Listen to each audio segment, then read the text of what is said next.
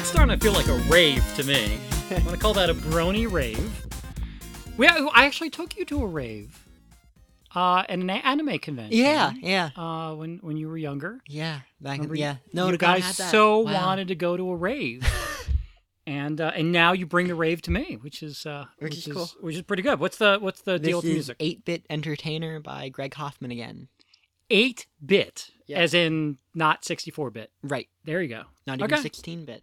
Not even 16-bit, but better than 4-bit. Yep. So, and definitely better than 2 bits. Yeah. But yeah.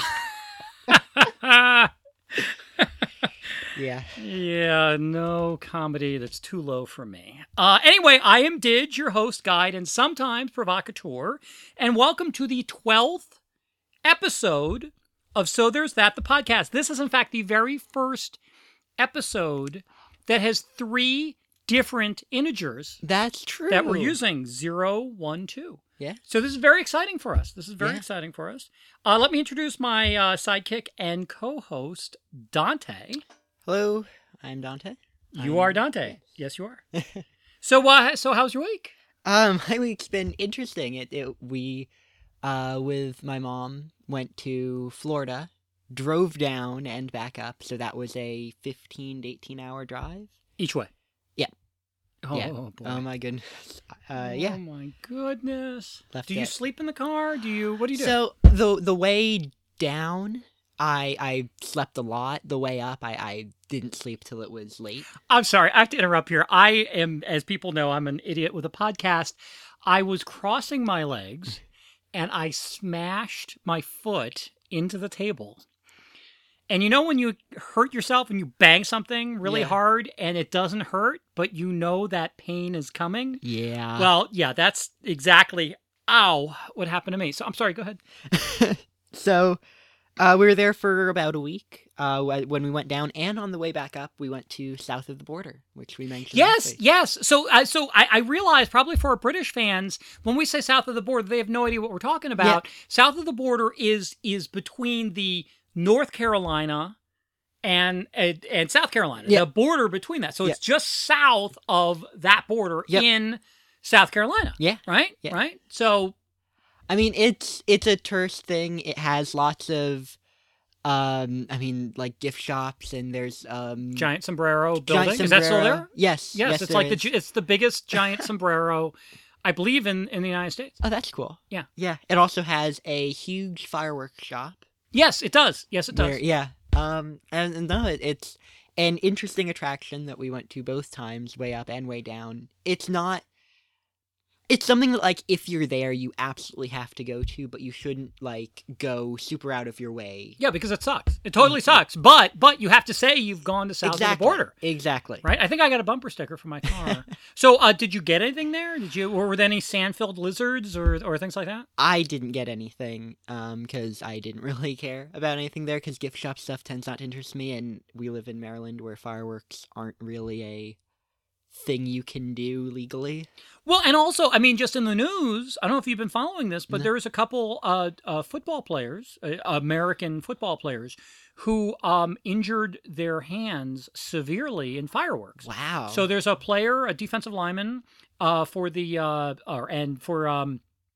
New York Giants, and they had to amputate one of his fingers. Jeez. And then there was a guy in the secondaries from, I think it was Tampa Bay Buccaneers, and he lost several fingers. Wow. So yeah, I just like screwing around with fireworks, not a smart thing. In fact, I remember the book, and we'll have to do corrections next week on this, but it was like Follow My Leader. It was a book that I read in maybe 5th grade about a kid who went blind due to a fireworks explosion. Wow. And it wasn't his fault. It was someone else who had the fireworks, and he says, throw it. And the kid threw it at the last sound he heard, which was in this guy's face, and he lost his sight. And so the book was about learning how to survive and live a full life after having lost one's sight, and with a seeing eye dog. Right. I don't know what the term is anymore. But it was Leader was the name of his dog. So I think it was Follow My Leader. So anyway, yes, fireworks. Okay, I've always been a little nervous about fireworks, but yeah. Yeah, but going down there, we went to Lowry Park Zoo, which is a really nice zoo. I mean, being in Florida, it's a lot of birds and lizards that like we would consider things that should go like that'd be cool in a zoo, they're just wander around. So there are birds that'll wander around. You're like, is that part of the thing? It's like, no, they're just there. There's a pin with a zebra in it that had a bird. Like, I don't know what the bird was called, but it's one that's like a tropical bird that was fishing in like the area. And behind it was a snake hunting the bird. And neither of those animals were supposed to be there. Yeah, well, the best thing we have locally is a cat sometimes get into the local zoos. Yeah. And you'll see these wonderful pictures and articles of, like, the cat who's sleeping with a bobcat or with a tiger or something like that. And it's just, the cat just kind of wanders because, again, in the States, we have cats just kind of wandering all over the place and people feed them and, so. No, I don't know where specifically in Florida. I know it's where we were for a little while. It's a law there that your like pet cat has to, if it goes outside, have a bell so that it doesn't kill birds. It's funny. I was reading another article because that's what I do. I read articles that you don't know your cat as well as you think you do, and that the cat only brings home like 10% of the kills that it actually does. Yeah, and that they have tracked cats, and they are killing machines.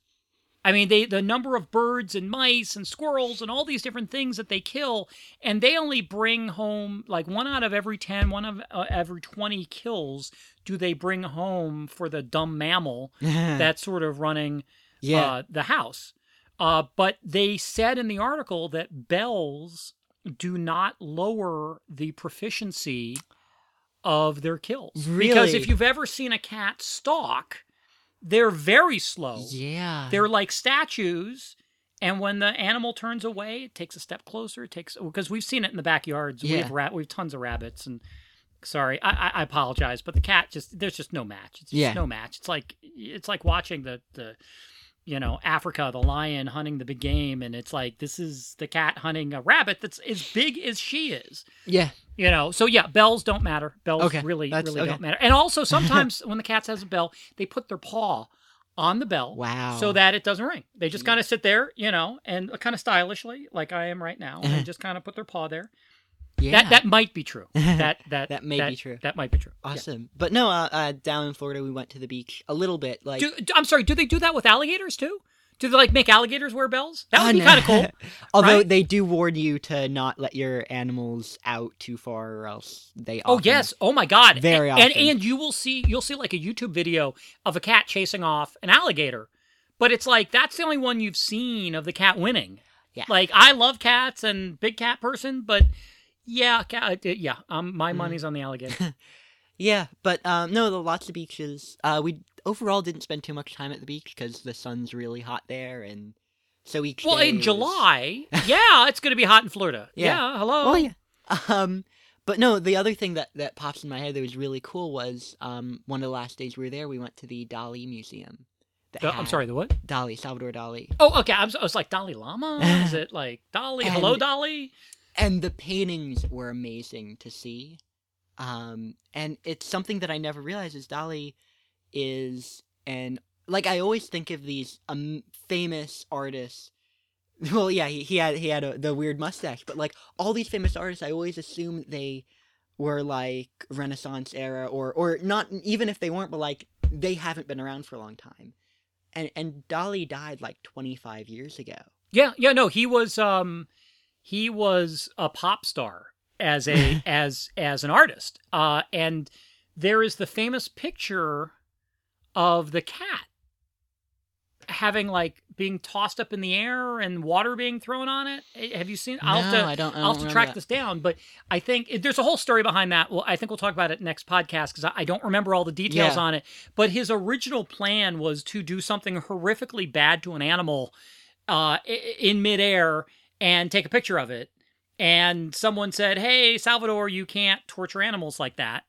And so they just like threw water on a cat. And it's again, I'll have to hunt this down. Yeah. I know this makes for a compelling podcast talking about something that I don't remember all the details about, but it will be cool next week. Next week in the updates and clarifications, it will be spectacular. I promise. I promise. But the other thing is cool is because he's such a recent artist.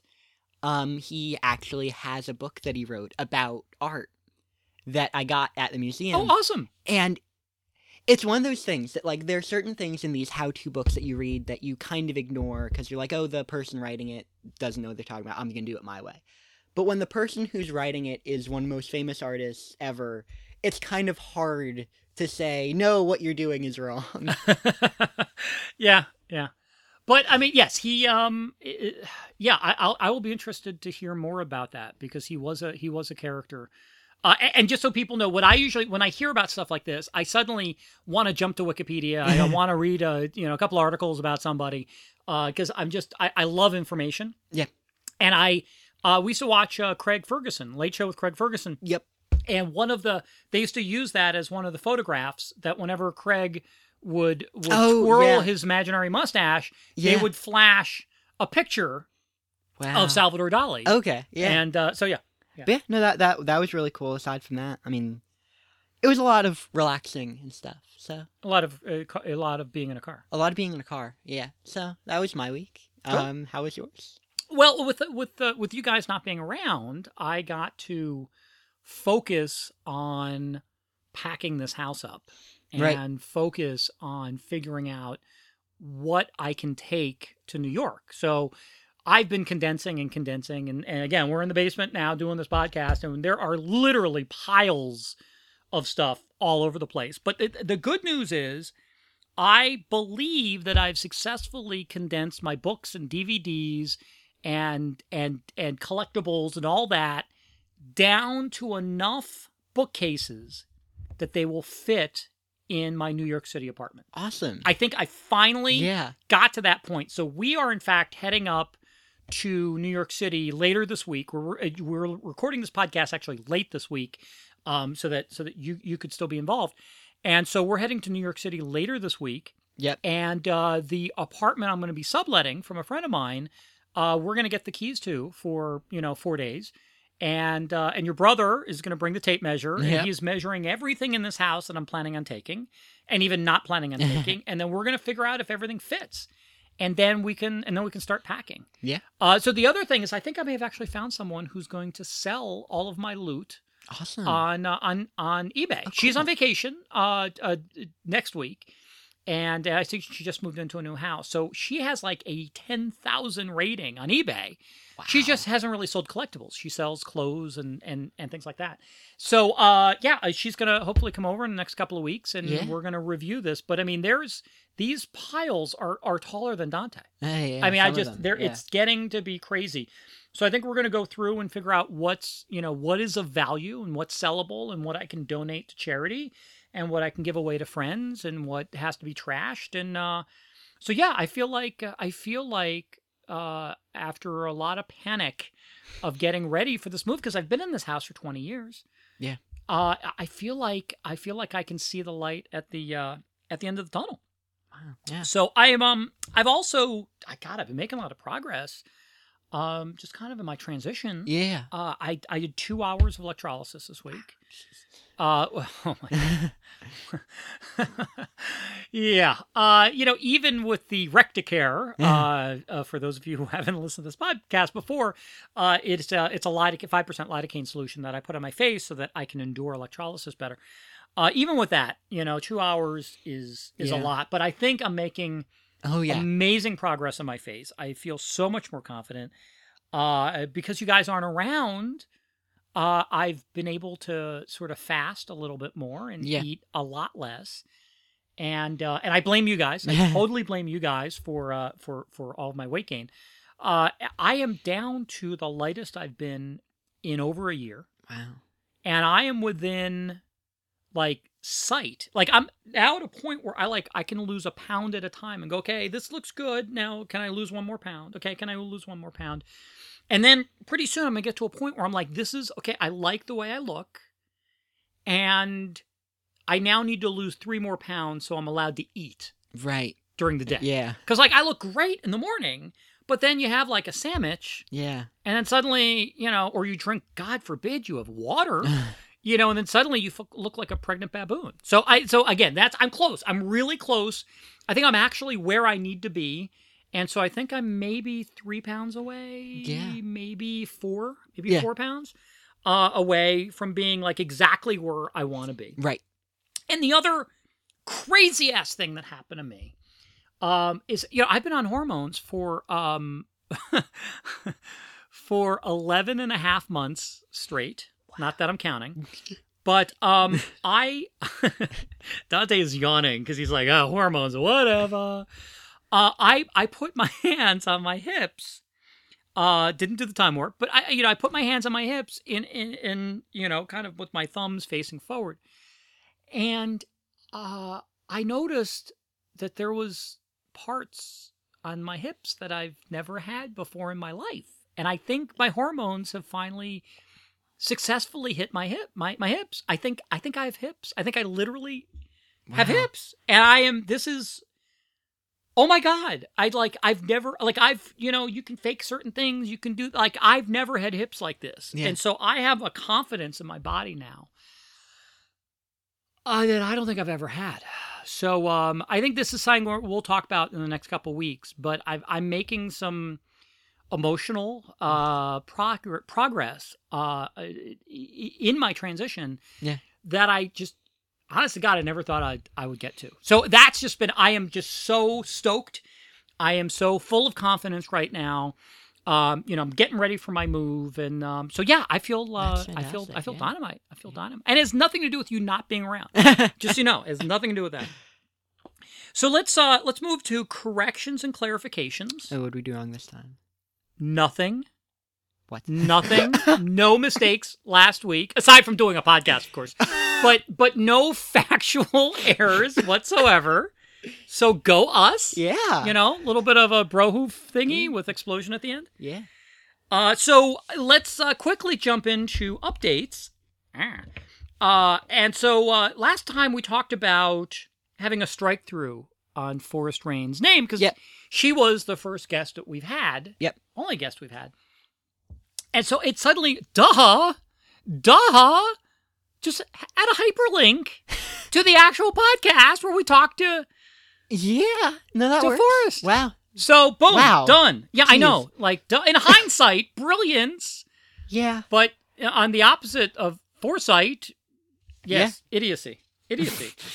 So I think I'm going to put a hold a little bit on talking about guests until I get to New York because I think at that point. I may actually try to start reaching out to agents and people who know some of these people. I actually have connections to a few of the folks on our list. Awesome. But they're people I've worked with in the past, and I just don't feel right trying to tap into that because I just feel like I'm taking advantage of a friendship or a work relationship. So I know that's no way to get through the entertainment industry is to use discretion and stuff, but I'm not comfortable doing that. And so I'd rather, just do a podcast where it's me and you or me and a few other people, than get some of this. But I may actually put the word out and say, hey, look, and again, I may just go the normal agent path and just kind of reach out to representation. Say, hey, look, I'm doing a podcast and et cetera, et cetera. So, we're going to put that on hold until I'm safely up in New York. Because again, some people are like, hey, why don't you do Skype interviews? Yeah. And I could, and a lot of people do that, but too many podcasts I've listened to, too many talk shows, it's clear that people can't hear each other properly. Like when you have a phone call with someone and someone's talking kind of rapidly and you kind of think you got what they said and you don't want to stop the conversation, go, I'm sorry, I didn't catch all that. Can you repeat it? You lose that, that liveliness of a conversation, which is what I adore in what we do and what I adore in conversations that I have with people. I like that personal connection and seeing someone else's eyes and laughing and there not being this lag that Skype provides or a phone provides. So I would rather have that personal conversation with somebody, and I would rather have less quote unquote interviews and less guests if I can have people show up. Right. And being in New York, hopefully I can do that. I might not be able to do the 2 or 3 hour conversation with people and might not be able to take them out to dinner and take someone who's, more famous than me, which is everybody apparently, and co-op 6 hours of their day. But I'm going to try it. I'm going to try it because that's how I roll. But I have been thinking about this because we haven't added anyone for a while, and now that we've dealt with Forrest, Yep. I think we could add another name into the mix. And so Yeah, I came up with a name that I am wondering if what you'll think about, but I'm going to go with Paul Williams. Oh. Right? So Paul Yeah. Williams is the famous singer-songwriter from the 1970s. And he did one of my favorite songs, which is Here's Another Fine Mess. Yeah. Which is spectacular. I love that song. It's just, and his songs are so bittersweet and romantic and just full of storytelling. They're full of storytelling, that there's a backstory to each thing. And that's what I would love to talk to him about. I think most people probably know him for Rainbow Connection from the Muppet movie. Yep. And in fact, I was looking at YouTube and I found, I didn't realize this, that Kermit sang this with Deborah Harry, who's the lead singer of Blondie, on The Muppet Show. Really? So, I may link to that Yeah. when we post this. It's totally different because it's funny on the Muppet Show. There were certain people who got the Muppets, totally got the Muppets. Yeah. Paul Williams totally got the yeah. Muppets. Absolutely. And other people who were able to interact with the Muppets as if they were real people, right? And other people like Joel Grey and Deborah Harry and Arlo Guthrie, they couldn't connect with the Muppets, with these puppets, these hand puppets. Yeah. And so you see them sort of not looking at Kermit's eyes. And to us, Kermit's, not a person, he's a frog, but he's real. He's real. And so that's what I loved about Paul Williams is his, and in fact, Just an Old-Fashioned Love Song is the song that he performed on the Muppet Show. Yeah. Right? Yeah. And so that was the one that I got you. And I, in fact, it was kind of a funny story. A friend of mine emailed me to tell me that Paul Williams had passed away. And I was like, oh my God. And so I'm sitting there in the office with a good friend of mine. And I said, oh my God, Paul Williams is dead. And so we both start looking at that because that's what you do. Yeah. When someone dies, you instantly do a search on Google. And we realized, and then the guy apologized who sent an email back to me. And he goes, look, I'm sorry, it's the wrong Paul Williams. It's like the music critic Paul Williams, not the singer-songwriter from the 70s Paul Williams. Wow. But this was a good thing that he sent this because we both found that Paul Williams was performing in New York City doing an in-residency program, meaning he stays at a hotel for like a month and performs there every night. And so he was at the Carlisle Hotel, which is Upper East Side, which is a very, very famous hotel. And the Carlisle Room is a incredibly famous location that all these brilliant singer-songwriters have performed at. And he was performing there. Wow. So I said, hey, let's go. And I got tickets, like totally last second. And we hopped a cab. We went up there. And he was delightful. And the Carlisle Room's small. It's like the size of this damn basement. Jeez. I mean, it's that. So you're like within. And so he performed all of his stuff. And he was so funny and so self-deprecating. And I got to chat with him afterwards. Because he leaves and everyone applauds. And then if you hang out, he comes out. And so there's a couple pictures of me with Paul. And he was delightful. He was so delightful. Wow. And I said, hey, I just want you to know that how much you meant to me in my life growing up and doing the Muppets. And I'm like, that was my all-time favorite episode. And he was so grateful for that. I said, it's even better.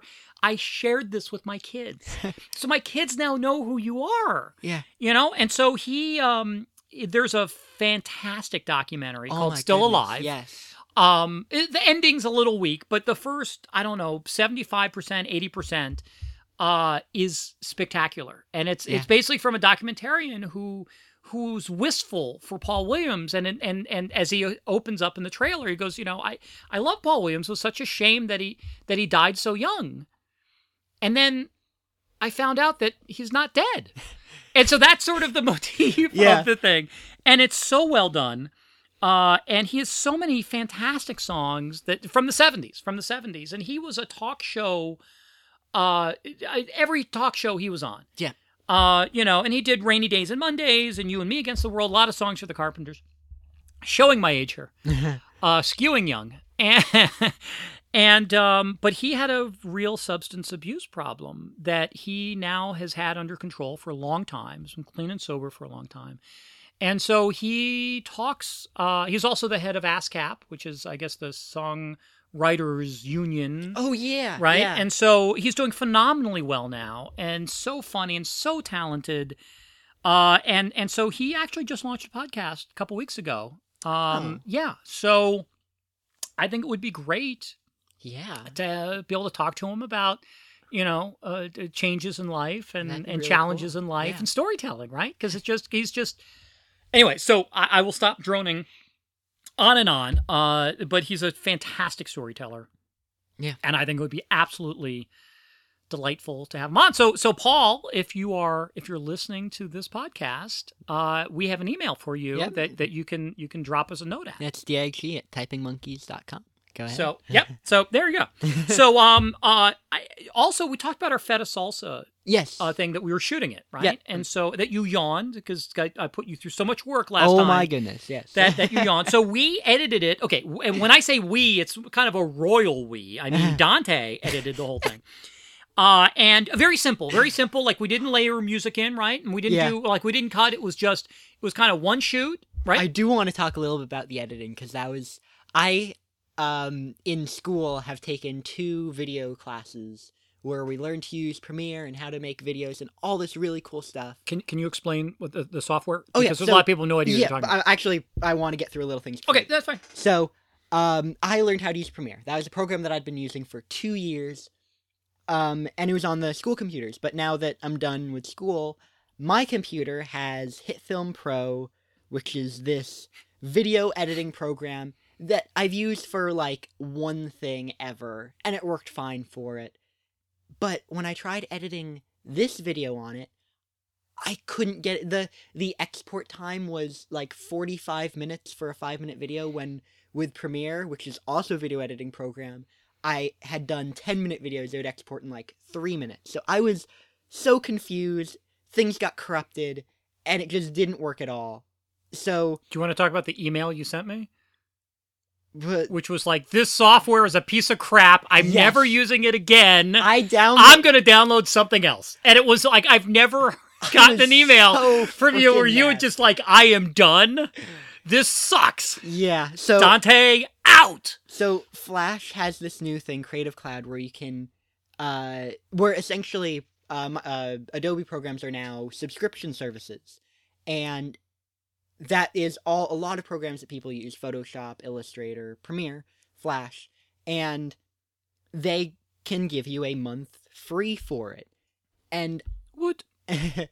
And when I get to Micah, I'll have most, if not all of them, for free. For free with tuition. Right. But it was great. That's actually a bit of a joke, if I can jump in for a second. Yeah, go ahead. Is that after we did Micah Day, Dante is all excited. And he goes, hey, I'm going to get, the entire Adobe suite for free. It's like, after we pay for tuition, well, no, right? Specifically the person who's giving the tour, I was asking about, like, the digital stuff. And they said, yeah, they in the school, we give you all of the Adobe programs for free. And she paused and goes, well, with tuition, of course. Yeah, apparently Dante and I have our own realities. So I will... You know what I'm going to do next time is just... Well, yeah, unlikely. Is that I'm just going to point to you and say, share the story, because you have a different reality than I do. A false reality. Apparently. But yeah. So I got Premiere. Re-editing it took like 5 minutes, and exporting took another 3 minutes, and it was so easy. Well, okay, but I should say, in this crappy software's defense, I did mistakenly set the record to slow-mo. Oh my right? goodness. So we recorded this 5-minute or 5.5-minute video that we ended up shooting in slow-mo, which means it's usually it's 24 frames a second. Instead, it was 240 frames a second. So it was 10 times as many frames for it to render and all that. So this poor program couldn't do it. It just tried and tried. Well, we knew there was a problem when we tried to fire it up from the iPhone to put it on the Apple TV, and it just kept hanging on us. I'm like, dude, it's a 5-minute video. Just show it, okay? So, Premiere worked. Nothing against HitFilm Pro. Do not edit slow-mo videos on it. Yeah. But anyway, I think it turned out well. I mean, we've talked about maybe doing a second version that maybe has some music layered in, behind it, and maybe trim it down because but I'm very excited in that, I shared this with some friends and shared this, around, and we got a comment, not on YouTube, but on Facebook, from a dear old friend of mine, who we shall call Yibor, and he posted this, and this is a quote: "Feta salsa turned out awesome."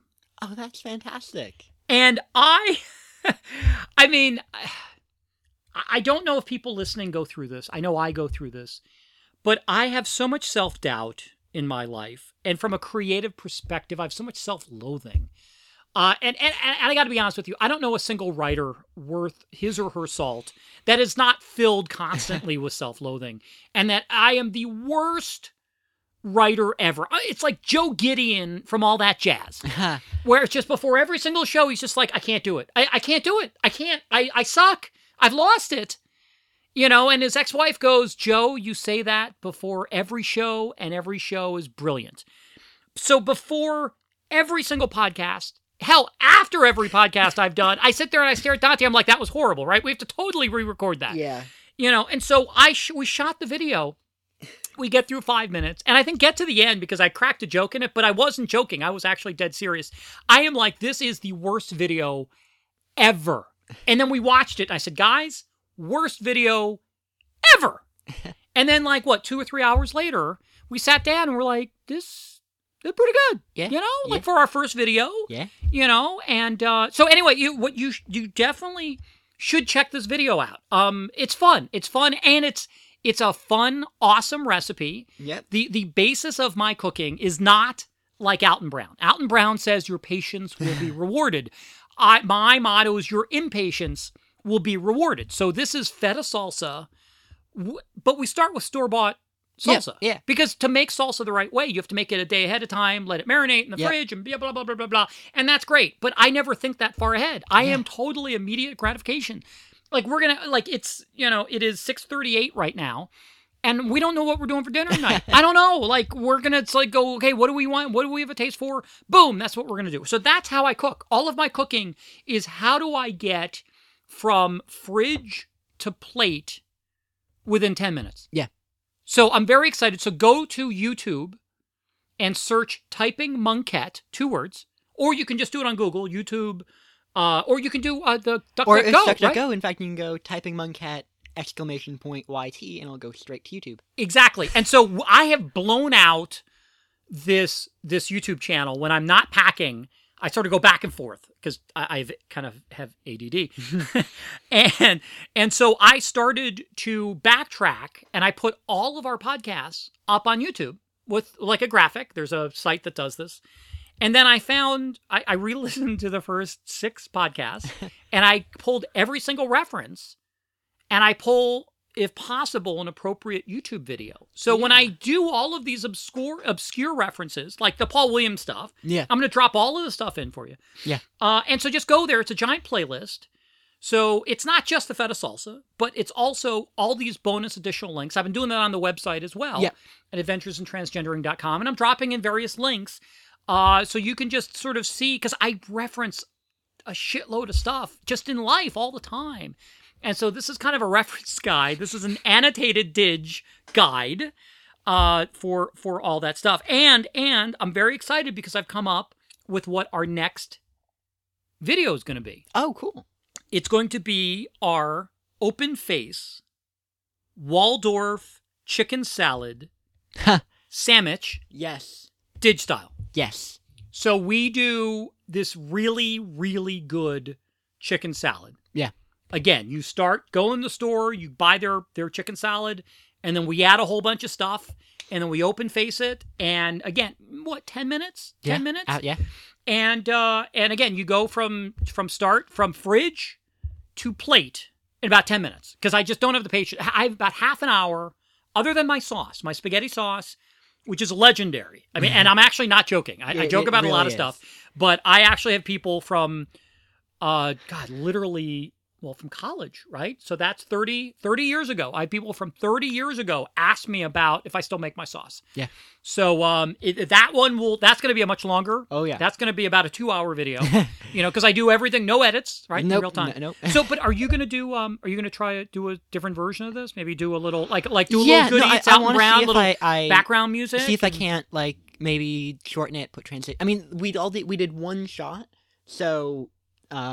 it's play around with it. See what maybe we can do a version 2 and see which one people like better. It's something that I'm amused by is that cutting to the same camera angle is something that isn't done because it looks choppy. But YouTube videos do it all the time, and for them, people don't bat an eye because it's almost to be expected. Well, it's funny. We watched it on the Apple TV, and we stopped. We had to watch it on a computer. Yeah. Or you have to watch it on a phone. It's like, it's not intended. I know it's convenience, but it's not intended to be watched on a big screen. Yeah. So, yes. So yeah, let's screw around with it. See? Yeah. But again, our motto is do it because we're having fun. Yeah. And the moment this stops being fun, the moment this starts becoming work, then we're totally going to stop. Yeah. So, anyway, so please definitely check out our channel.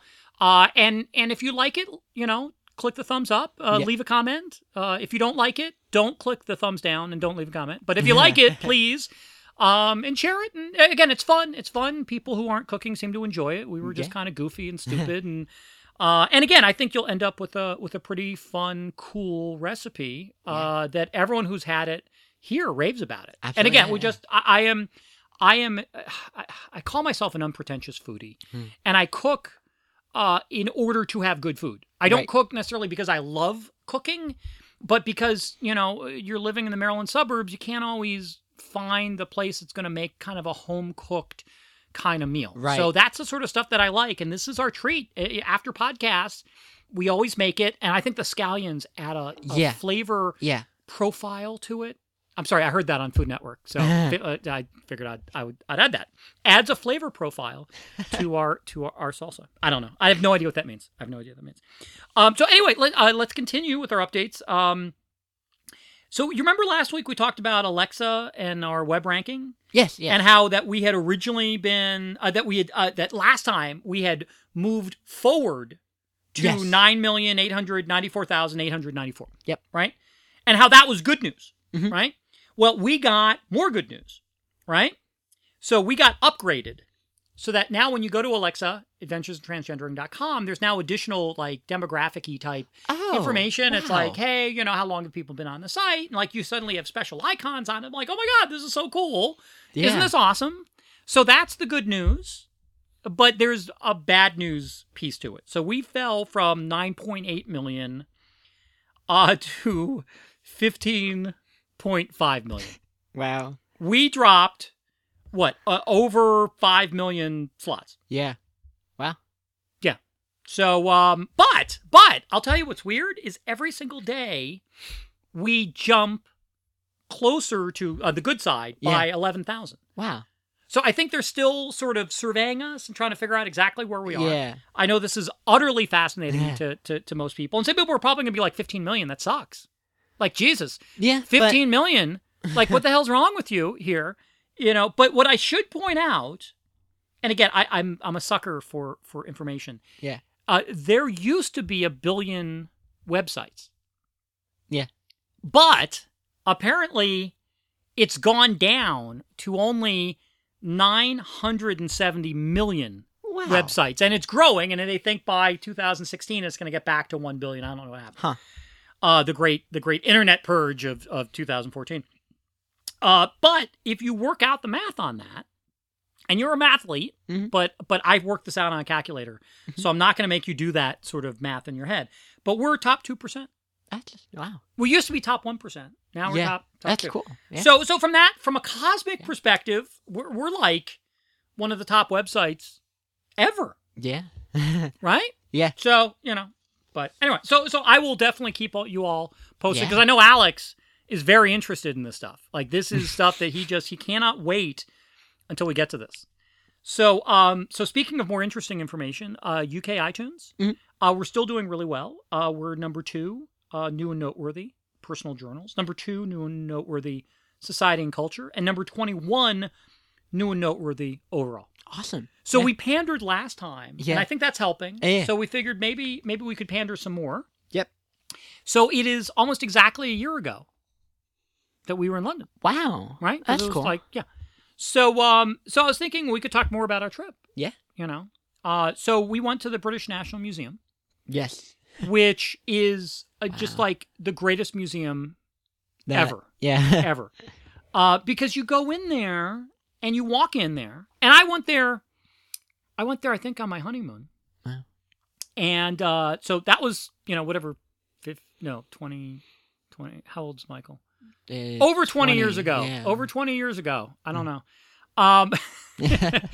And they have the Rosetta Stone. Wow. So the Rosetta Stone is like this. Anyone who's taken history knows about the Rosetta Stone. Yeah. Because it's what? King Ptolemy V put an edict on this giant tablet in 3 different languages, right? And it included ancient hieroglyphics Yeah. and ancient Greek. So suddenly, no one had been able to translate hieroglyphics. And so it was this ancient Greek and ancient hieroglyphics that suddenly it's why people talk about the Rosetta Stone being the thing that sort of opens up knowledge, right? Yeah. Literally what that is for. And so it was found, I believe in 1799, I want to say, by a French soldier in Egypt. And when the English kicked the French out of Egypt during the Napoleonic Wars, Yeah. the Brits said, screw it, we're taking it. And they took it back to England with them. Wow. So you hear about this giant stone tablet that deciphered Egypt for us, you're right, and hieroglyphics and all this great thing. And you go there and it's not very big. Wow.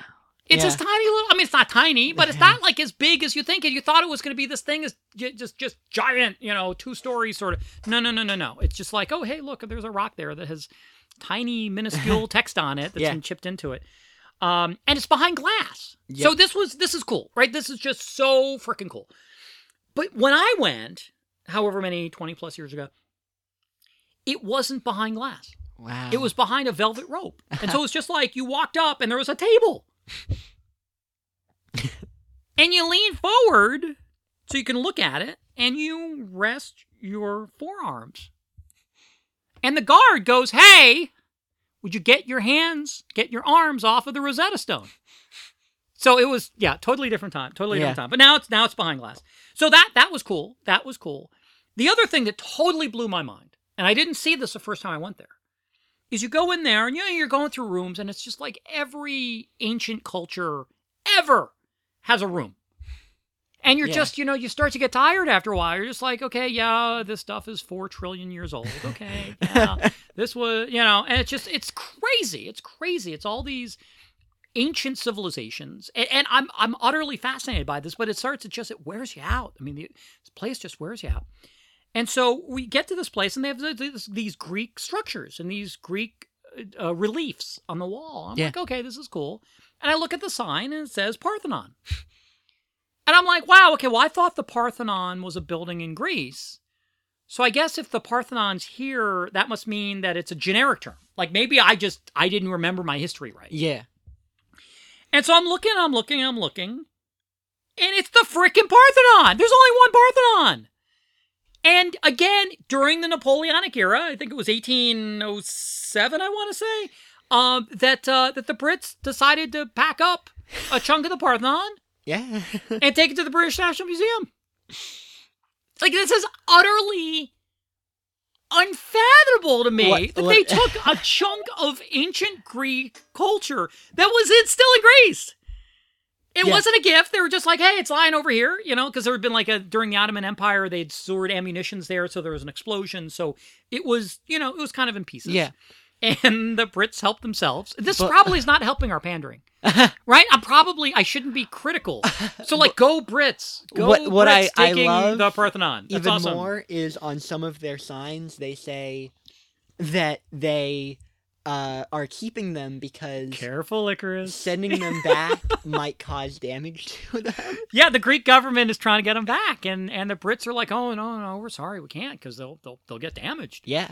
They'll get damaged." But it is gorgeous. I mean, it's amazing. Utterly gorgeous, and it's just you cannot believe how much of it is there. Yeah. So it's apparently, I think, the inner relief of it. So like, there's still a Parthenon. Yeah. In Greece. That's what threw me. I'm like, I thought it was still there. So they just took, I know they took a good chunk of it, but they took like the pretty parts. Yeah. So, and then we're walking down the corridor, and this blew my mind. This utterly blew my mind. There's this fragment of a horse. Yes. That has like bronze work on it. And I'm looking, I'm like, oh, okay, well, that's cool. Hey, another ancient civilization. How awesome is that?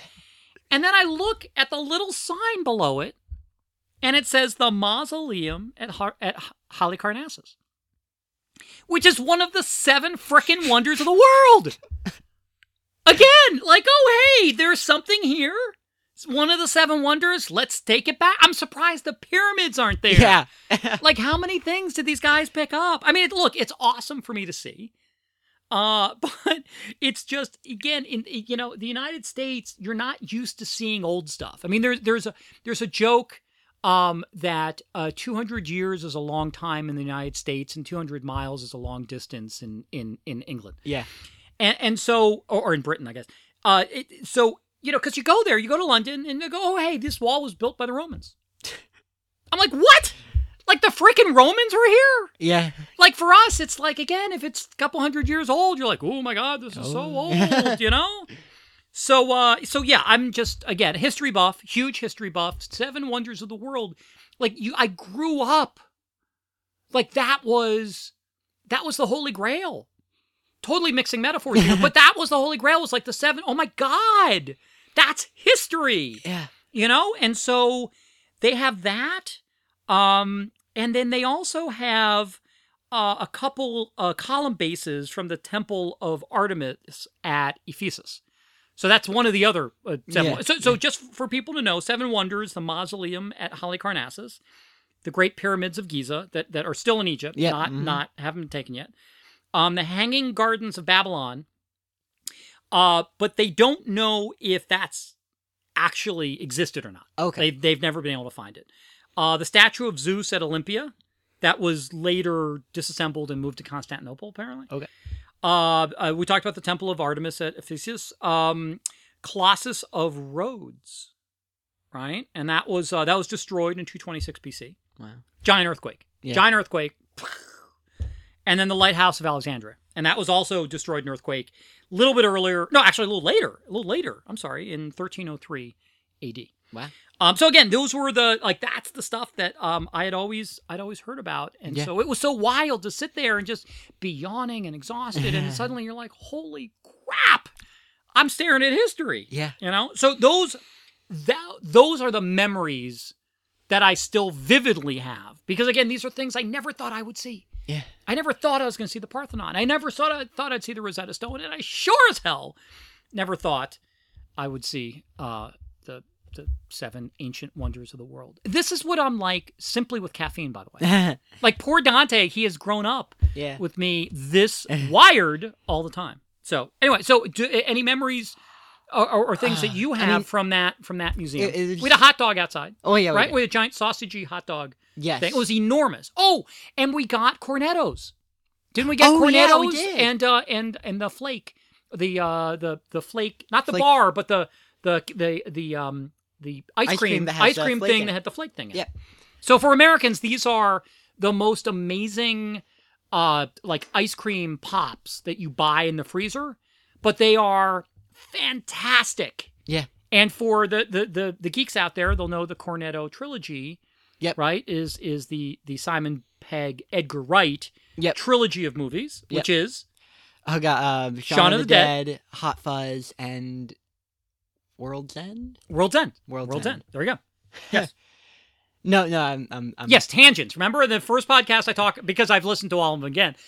Tangents. That's what we do. I'm amused because I'm like, is it? I couldn't remember if it was World's End or At the World's End, which is the Pirates of the Caribbean movie. Yeah, yeah. And I don't Yeah, remember. no, I I it's don't think World's Edgar End. Wright did the He didn't. the Pirates but of the Caribbean No, it's movie. He almost did the Ant-Man movie. almost That that would have been cool. That's coming out. Yeah, no, that would have been cool. But yeah. Well, he also did Scott Pilgrim. Yes. I'm a big fan of Edgar Wright. Ooh. Okay, I'm going to try to hold off, and we'll talk about Simon Pegg and Edgar Wright at some future podcast, because I will get derailed for half an hour. Yeah. If I continue talking about them. But Yeah. yes. So yes, everyone look forward to Geek Talk. Yeah. So I'm sorry, memories. Really, nothing specific stands out. It was a lot of stuff. There were. Well, the one place I saw your eyes light up was we went to the Roman sculpture room, and you saw sculptures Yeah. of the faces Yeah. of Caesar Augustus. Yeah. Right? And Claudius. And we had just seen I, Claudius. Yes. Which is, if anyone here has not seen I, Claudius with Derek Jacobi, you are, oh my God, this is some of the best television ever made. Yeah. And it's actually based on two books, I, Claudius and Claudius the God, by Robert Graves, who is a translator of like Greek mythology and Greek history. Yeah. He was a brilliant historian. And so he wrote a couple of books, but it's based on actual letters or parchments, I guess, that Caesar Augustus and Olivia and all these other characters, Tiberius, wrote. And so the dialogue is based on what they actually wrote. Wow. Or chiseled or whatever you did back then. And it's spectacular. So Derek Jacobi is in that. Patrick Stewart is in it, right? Plays Sejanus. Magenta from Rocky Horror Picture Show. She's in it. William Hurt is in it. He is Caligula. Yes. And Brian Blessed, of course, plays Caesar Augustus. Yep. So yes, that is wow. So I think maybe we've pandered. Yep. Think we pandered That's enough? good. Yeah. So okay, good. So hopefully, again, we'll continue to be new and noteworthy. Yep. And if this is boring you, then well, tough. Yeah. I guess tough, right? I think that we've probably gone on enough with updates. So maybe we can jump then into the mailbag. Yeah. So letter number 1 is from Laura Linelli, who we've heard from before. Right? Yeah. And she says, "Hey, Dig and Dante, thanks for reading out my comment. Made me smile from ear to ear. The X at the end of my review was a kiss. In the UK, as far as I know, we have a habit of putting it at the end of messages. I should clarify, Dig, that when I called you brave, I meant that it takes a lot of guts and bravery to deal with the personal shame you felt, and you embrace yourself, as Forrest said in the podcast. I have heard and read that trans people are not entirely happy with the 'you're so brave' sentence because they are just being themselves. What I personally meant by it was that understanding yourself fully and embracing it, regardless of if you're gay, straight, trans, gender fluid, etc., takes some form of bravery. And that should be celebrated in my eyes, especially when it is something that isn't accepted by the whole of society. Love the podcast with Forrest Rain. The topics were great. You all had great chemistry, and looking forward to hearing more from you. Lots of love, Laura." No X. Oh. No X. So thank you. I tried to address this in the last podcast. Thank you. Yep. And I have to start learning to say that, and because these emails mean so much to me. Yeah. And so I don't want anyone to think that they've ever done anything wrong by voicing support, right, for what I'm going through. And I'm going to talk about this, frankly, as a topic du jour, but the emails I get, the positive emails, the positive comments I get, the support from my friends is what gets me through this, is what gets me through every day. So never feel like you shouldn't do this. This is so deeply, deeply appreciated, Laura, and I genuinely, I mean that. So never apologize for being supportive, and I apologize to you for making you feel bad in any way, shape, or form. You have absolutely been amazingly supportive of us, and that genuinely touches my heart. So thank you. Again, trying to be thank you and move on. Yeah. Right? Like, it's hard for me. It's hard because I want to drone on. Anyone who listens to this podcast knows that, I'm good with that. So number 2 is from Alex in New York City. Yep. This was your best episode by a long shot. Oh, cool. Yeah. I listen because you are my friend, but also because I'm genuinely interested in hearing about what it's like to experience a journey I know nothing about. I want to know about your experience, not your Alexa ranking. Great stuff. Well, sorry, Alex, you're going to continue listening to it because I know deep inside you're in denial and that you actually do want to listen to my Alexa rating because it's Alex with an A. Yep. Mm-hmm. So, like, why wouldn't you? Why wouldn't you? Would love to hear Dante's experience with your transition. Yeah. If he had inklings previously, how his friends take it. Basically, more Dante. More Dante. Yeah. Yeah, okay. So yeah, let me toss that. So Alex, thank you. Thank you so much. Thank you. Let me toss it over to you. So, we've talked a little bit about this. But I guess just to Alex's point, did you have any inkling that I was transgender? No, not at all. Okay. It never occurred to me. Okay. Do any of your friends know? My best friends now. I don't really bring it up because I don't tend to have friends come over. I tend to go out to see friends outside, so it's not something that they'd learn without me saying it to them. One of my friends I told because they were coming over, and one of them I told because I was talking about the podcast to them, and I figured it'd be like, what's the podcast about? It's like, oh, stuff. Yeah. But yeah, 2. Wow, that's exciting. And what was their reaction? Both of them are like, oh, cool, good. Well, I mean, that's the thing. I think the generation. I mean, I went to graduation, Yeah. and I went to Godspell. Yep. And so I think perhaps more people. I know, and actually, I think I picked you up from a party or something. Or we walked by someone in a mall, and like a bunch of people knew, like, waved at us. Yeah, it was someone and looked at me, and they kind of waved, and it was like there was no. I didn't sense any giggling. I didn't sense any bad vibes. Yeah. From people.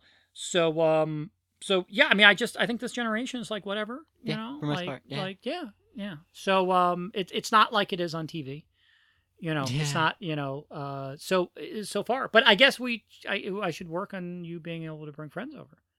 Yeah, no, I mean, because I've invited them. Just to be fair, I mean, and in the old days, a bunch of our old friends used to come out. We used to go to anime conventions and stuff like that. Yeah. So it's It's not you. It's just I tend not to do that. I know it's not me. I know it couldn't possibly be me. Well, so is there fear of how people might react to me? Or is it because you are gender fluid and you've experienced some of the stuff on your own that it's inconsequential? I mean, or are you just a groovy friends? I don't share personal things with people unless they ask or I feel it's important to what we're talking about. So I just never bring it up. So I mean, there is no fear of how they'll react. I just don't. Okay. Cool. Well, Alex, I hope that hope that answers your question. So let's move on to, I guess, the third letter, which is from Mike in Gaithersburg. Again, Mike's a regular. And Mike is also a friend of mine, like Alex. And he sends me 2 notes. First note is, you betray your urban upbringing in your detailing how the pre-internet generation obtained porn. You obviously never experienced the joy of finding discarded Playboys in the woods. So I actually have. Okay. And yeah, that's, if you went in a forest, there would be people who had Playboys and they couldn't take them home. Right. And so you'd find a stack sometimes, like usually like a garbage bag or something. Yeah. So yes, for the days of pre-internet. And then he wrote something that is, it's a little bit long and I apologize for this, but it kind of drove what I wanted to talk about this week. So the thing that is often ignored in the discussions of the travails of the transgendered is that it's not just a transition for the person, it's also a transition for those who care for them. This has been on my mind a lot, not just because of you, but because two other good friends of mine are undergoing that transition, and that has made me face my own thoughts on the matter.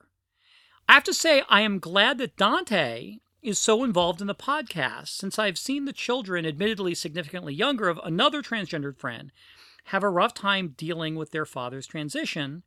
And the thing that amazes me about you deciding to do a podcast about your process is that you are having the kind of discussions with Dante in public that I suspect so many transgender parents do not or cannot have with their children. Children and loved ones need to know above all else that the person they love is still the same person, which can be a difficult realization to come to because our gender is such a vital part of who we are as a person. But it is not the be-all and end-all of your personalities, and the biggest difficulties I've seen, and indeed that I've had in my own head, in people coming to in terms with transition of a loved one, is getting hung up on the gender without meaning to. So yes, I'm not the only verbose one, you know? I'm sure you've had similar experiences of well-meaning friends saying absolutely the wrong thing for a situation. Something I live in fear of, if only because if I did, you'd let me know in a New York minute what a boob I was.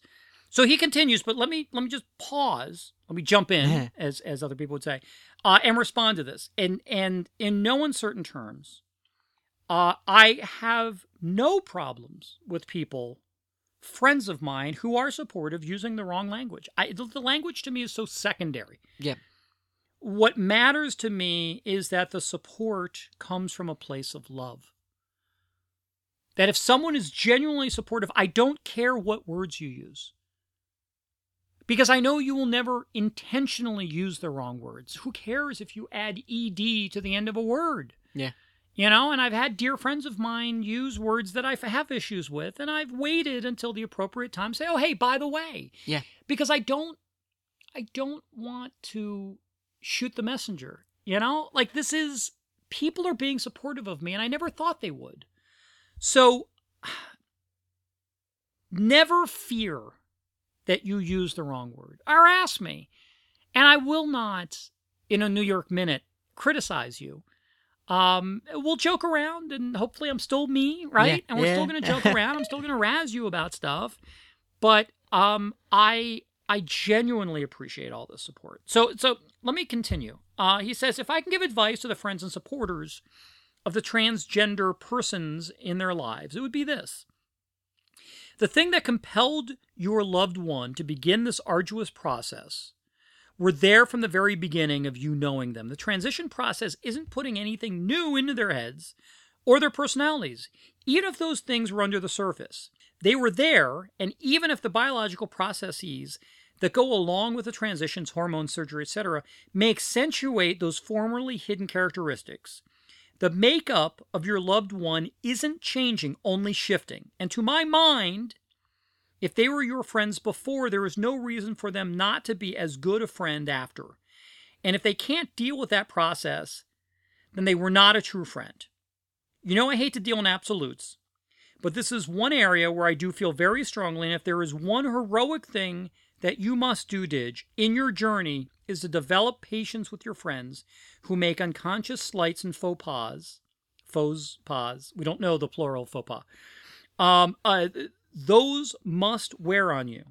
And if they come from someone who is otherwise caring and supportive, they must hurt you all the more. And so again, I thank you. Thank you for this concern. Thank you for this level of concern. And again, I speak for myself. I cannot speak for other people. But I believe strongly that my friends are my strength. This is how I'm getting through this. Because I have desired acceptance from people for so long. Yeah. And I've gotten it. So no, I am not bothered by awkwardness from people. You know, I don't want to say I've lost some friends, but there are some people who don't talk to me anymore. Right. And I think it's because they don't know what to say. You know, it's if you've ever had someone who was diagnosed with cancer, I had a friend of mine years ago diagnosed with terminal cancer, and I didn't know what to say to him. Words were so inadequate, and I didn't know how to make it better. And so I chose the path of not communicating. And I have such regrets that I didn't talk to him, because when you talk to people with cancer and you talk to cancer survivors, it can be so isolating. Not because people don't want to be supportive. They want to, but they don't know what to say. Yeah. And when people don't know what to say, they tend to not talk to you. Yeah. And so if anything, that's what I've gotten, is that some people they're not comfortable. And there's another much smaller group of people who don't understand. And it does bother them. It does bother them. And,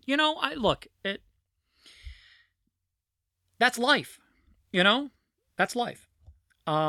And I'm not angry at them, and I'm not disappointed in them. I am thrilled at the people who are there with me. I'm thrilled with the people who are there with me. Yeah. No, I can't think of an example of someone who, in a mistake they made, it being an ill intention or anything. That the mistakes that are made are meant with full support in mind. It's something that they haven't experienced or thought about, so they're caught off guard. And they've never experienced it, so they have nothing in their mind to compare it to. Right. I think the other piece, and I have to tread really carefully here, is if you go on Huffington Post and if you go to some of these websites, you will experience a very militant group of people who are transgender. And I understand it. I mean, and we'll talk about this at some point. I do understand where that anger and that frustration and all of that is coming from. And it means that a lot of people are very careful in how, they're not free in conversations with me because they're afraid they're going to say the wrong thing. And they're afraid that because they don't psychically instantly know how to handle what I'm going through, that they're going to say something horrible and they're going to be transphobic and they're going to be labeled as this and they're going to be a hater. No, they're not haters. So with me, ask me dumb questions. I honest to God, if you ask a question that's not appropriate, I will nicely tell you. Again, as long as it's coming from a good place, it's all good. It is all good. So never, ever, ever fear in dealing with me. Yeah. And if you want to send emails to me and all those different things, I'm happy to answer any questions. And again, I will very politely, if you get to a point that I'm uncomfortable with, I will say so. But I feel that people have to be able to make mistakes and learn from them. Yeah. I have an issue with people making the same mistake over and over and over and over again. But I think people should be allowed to make mistakes and should be allowed to learn from those. That's the only way we grow as people and grow as a culture and grow as a society, is learn from our mistakes. We're not perfect. We're not perfect. So speaking of that, let me kind of shift gears. And I know this is bail bag, and this doesn't quite fit, but I had an old OkCupid profile I had for years. And I decided it was time. It was time to delete that profile, not try to change it, not try to do that, and just screw it. I'm starting a new profile. And OkCupid has modified what they do. So it's not just male, female. You actually now have a variety of options to choose from. And I chose transgender. And I wrote my profile up with, it's not a picture of me. It's a silhouette of someone who is female. And I just felt that was appropriate. And so I wrote, the goofy way that I talk, the goofy way that I write my blog, just the goofy way I live my life. I wrote, all these stupid questions that they have and et cetera, et cetera. And so I read it. I was happy with it. And so I get, first day, I get a response. Wow. And I'd like to read it to you. This is from Benedetta. And she writes, "You may have changed your sex to female, but you sound like a flaming queen," in all caps. "Like the gayest quote-unquote girl swaggering down Christopher Street I have ever heard. Women do not write or talk like that. You have a lot of learning to do." This is unsolicited, right? Like, I didn't go to her profile. Yeah. I just built my profile, turned around, bleep. You got an email. So Dante knows me. Dante knows me. Dante knows who I have been over the course of my life. And I am not someone who takes language like this quietly. I don't. I usually use the nuclear option on people. And I don't like that I do that, but I do. And so let me read to you what my response is, because I think you're going to be very proud of me. I think you're going to be very proud of me. I mean, I sat and I walked around, and I got to be honest, I got it and I started to laugh. And that's why I talk about having confidence in who I am now, is that I find this amusing. It actually didn't anger me. So this is what I wrote. "Feeling the love from across the internets. For the record, I don't claim the mantle of womanhood, just trying to be me and enjoy life. I hope you don't mind if I quote your unsolicited and open-minded missive on my podcast. Toodles." Yeah, that's yeah. Surprised? Yeah. That I didn't, That's pretty good. nuke her? So she responded then. And she goes, "Quote away, you're just another unpleasant freak. No one will take you seriously, I can assure you." And that one was a little bit harder, because it plugs into my fear that I will be perceived as a freak. Because I have been, and I've been called that. So I share this to say that we do still have a long way to go. And this is why I so deeply appreciate the support from the friends that I have. Because you guys say, "Oh, of course." And I'm like, no, not of course. Yeah. There are people who have a visceral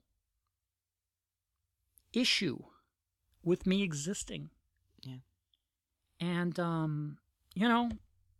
that's life. That's, and so again, I read articles about people complaining about someone saying transgendered instead of transgender, as if this is the most horrifying mistake that someone could make. And I look at this and I go, this is the anger and hatred that is out there. And, it's, hopefully, as we progress as a culture, this will become less and less prevalent. Yeah. I don't know how to respond to that. I know how to respond to that. But yeah, no, it's still out there, and it speaks to the topic du jour, which is the nature of hiding, or as I like to say, the art of not being seen, and why what I have dubbed Impossible Day was Impossible Day. Because this is not an isolated incident, okay?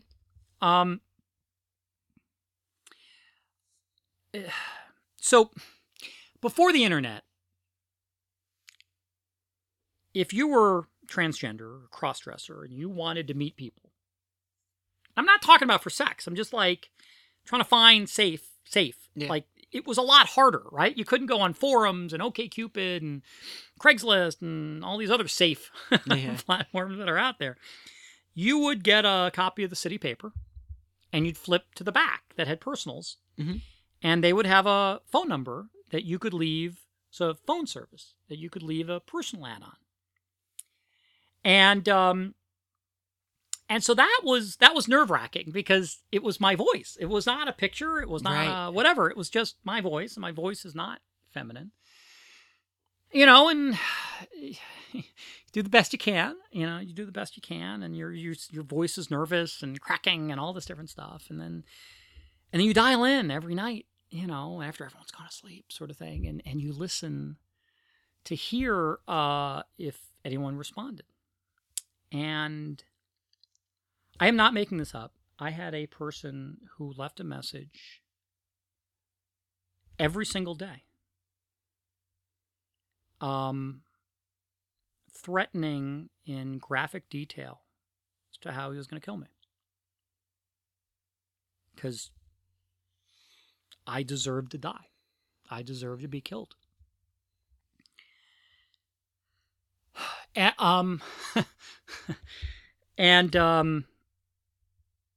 you know, he detailed how with a knife he was going to carve me up. You know, you fucking whore. You know, and just the most despicable. That's actually some of the nicest things he said. In just some of the most disturbing, like serial killer type language ever.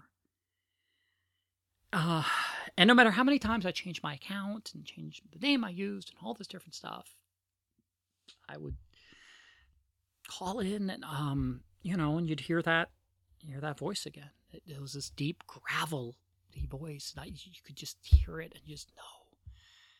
You know, and you had to listen through a message to be able to delete it, sort of thing. And it was just, and they were long and they were graphic. And one day he said, I know who you are. And I know where you live. And one day, when you least suspect it, I'm going to do this to you. And, you know, and it's like a horror movie, you know, because you like, for a moment, you're like, is this true? Yeah. Right? And then the rational part of your brain kicks in and goes, no, he's just fucking with you. I hope. But it aside from the death threat, right? Aside from the graphic nature and the lowest that we can see people drop to.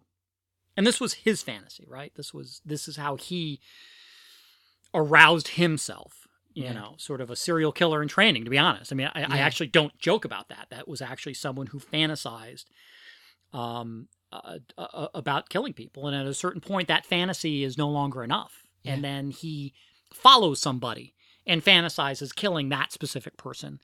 And then he does it. And he does it. And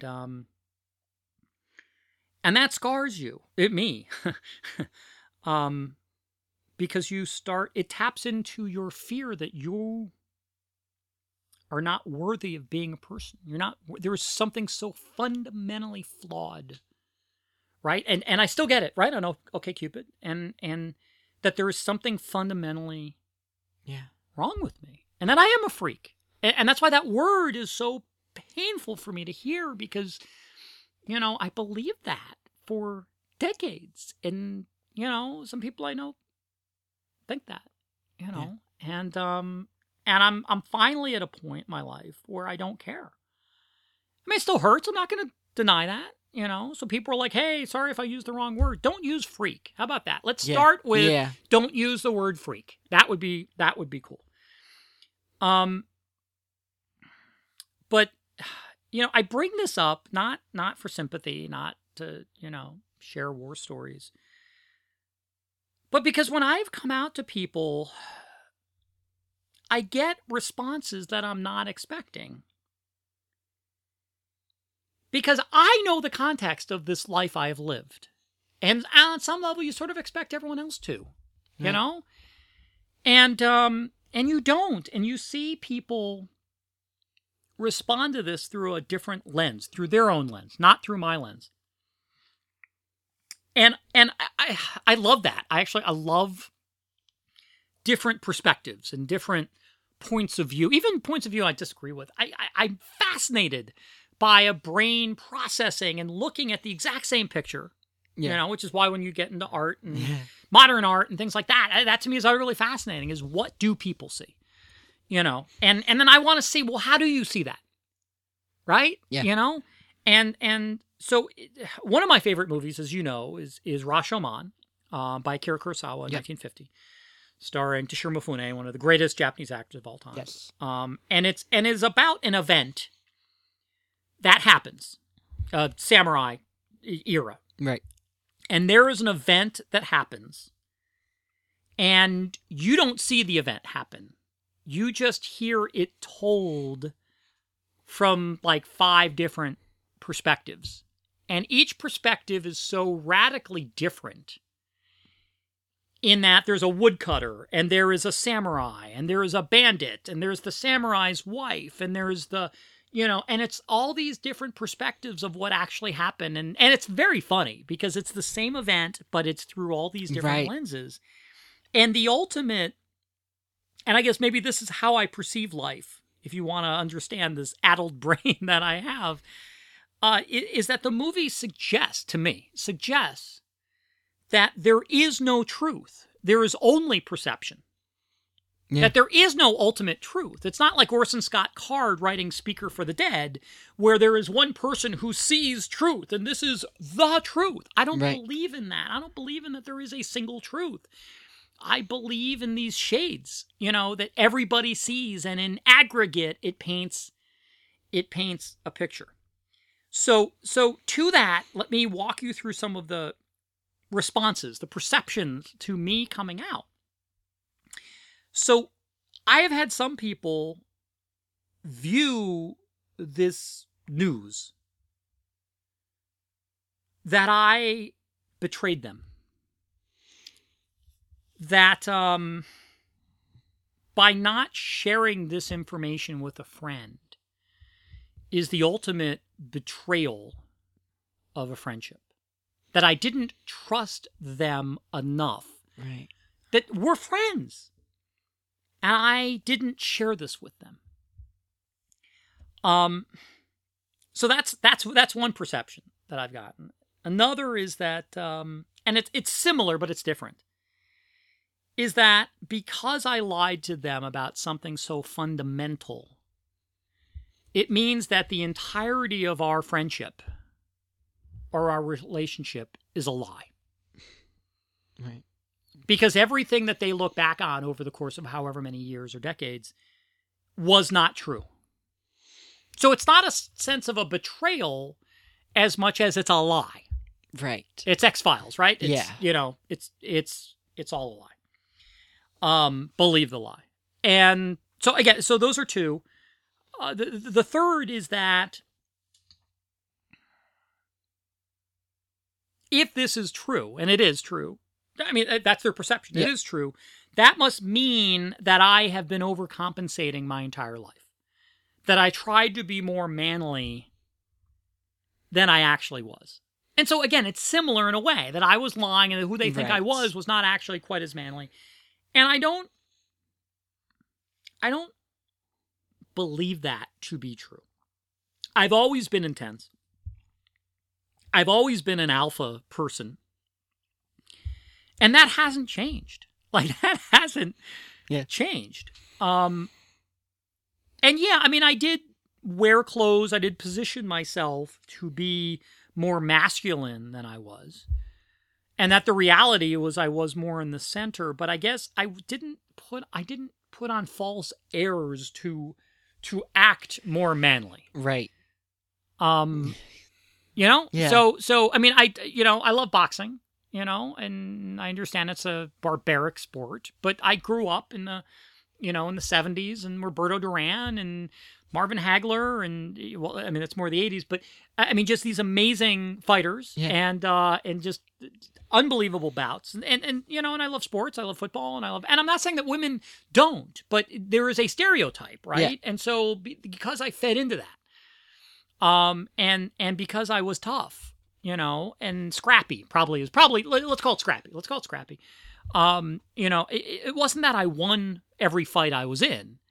I it was never worth your while to get into a fist fight with me. Right. Because I was never going to stop until I did damage to you. Yeah. And anyone who knew me throughout, grade school and high school and college, like, I was in fights. I've been in more than my fair share of fights. I never started one. But I was never going to back down. So and then the fourth one I've gotten, which really, really threw me, which was this sadness that they were somehow at fault for not knowing,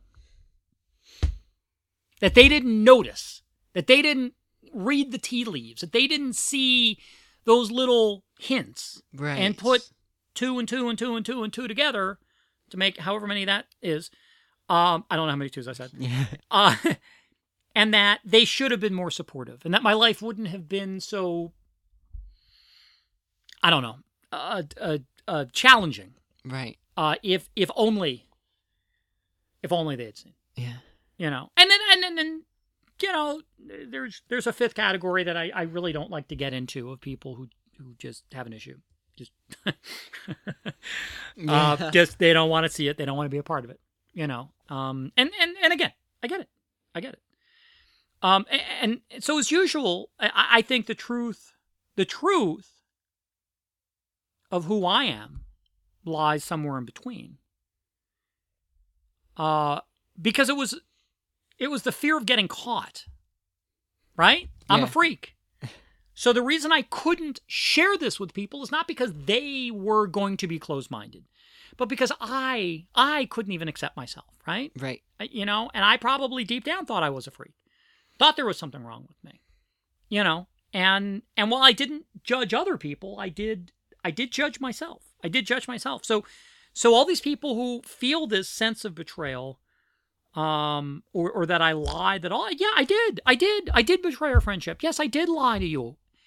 But I also betrayed myself, and I also lied to myself, and I am, the best I can do is a month after I finally accepted that this is who I am and that this is okay, is when I started to come out to people. Yeah. I didn't pack up. I could have packed up and moved to a different coast. I didn't have to stay in touch with people. Yeah. And so I don't know. What kind of have you gotten an array of responses like that? I've had a sort of closed array. A lot of them are very similar, same type thing. Like the average response is oh, okay, that's cool. Like there's not.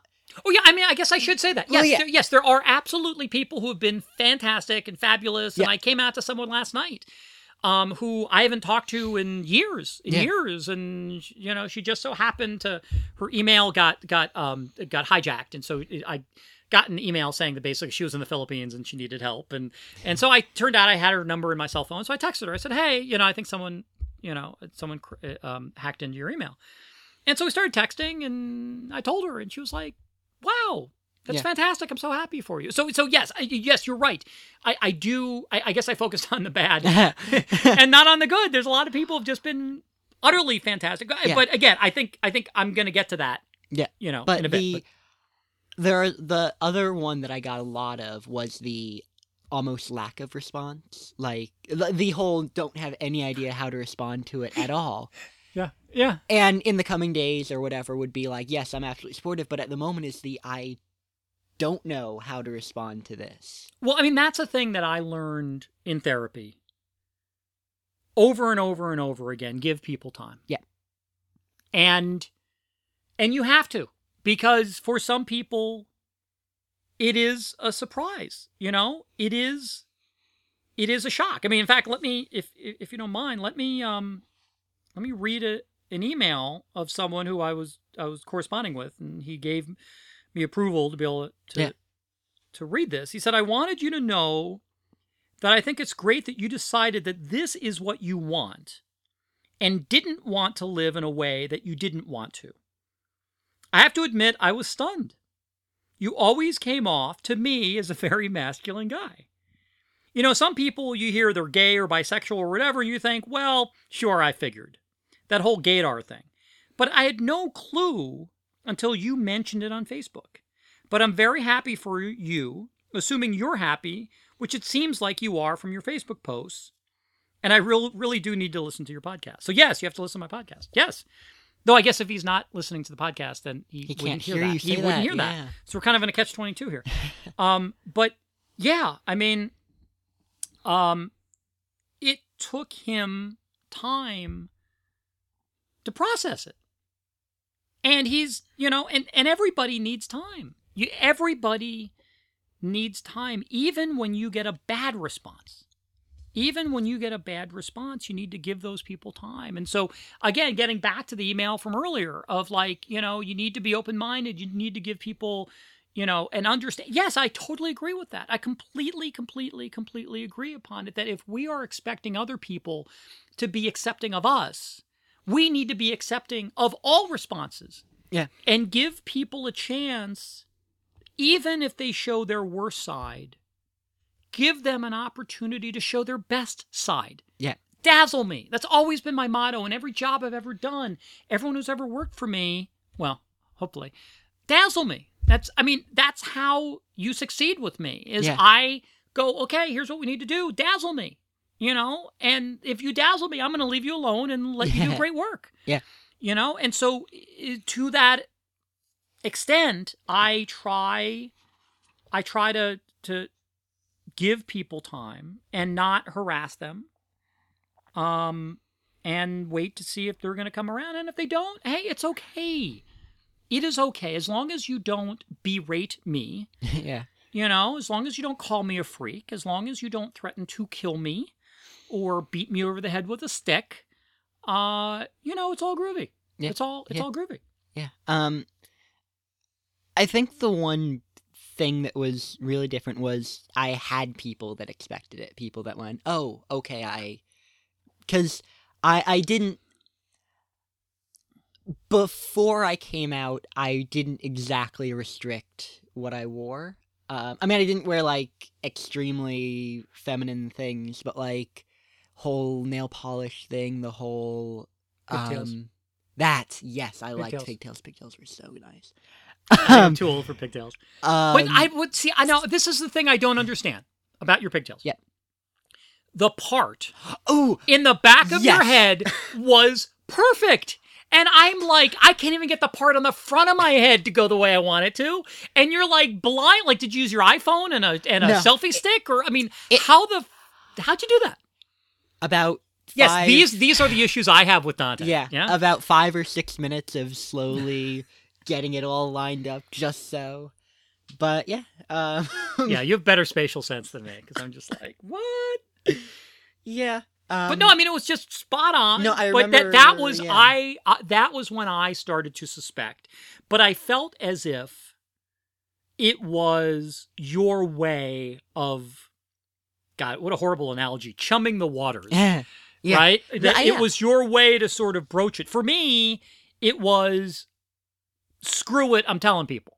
Yeah. And it came out of the blue because I wanted to come out to people while I was still the way they knew me, and tell them and say, okay, I'm going to be transitioning to some extent, and I want to be able to do that and not like freak people out. So that's, I'm going to tell you. But you took a different approach, which is groovy and cool. No, I still have some friends who I haven't told, but I have displayed as female around with. Yes, I've seen you wear a dress to a party, school, yeah, to a party. Yeah.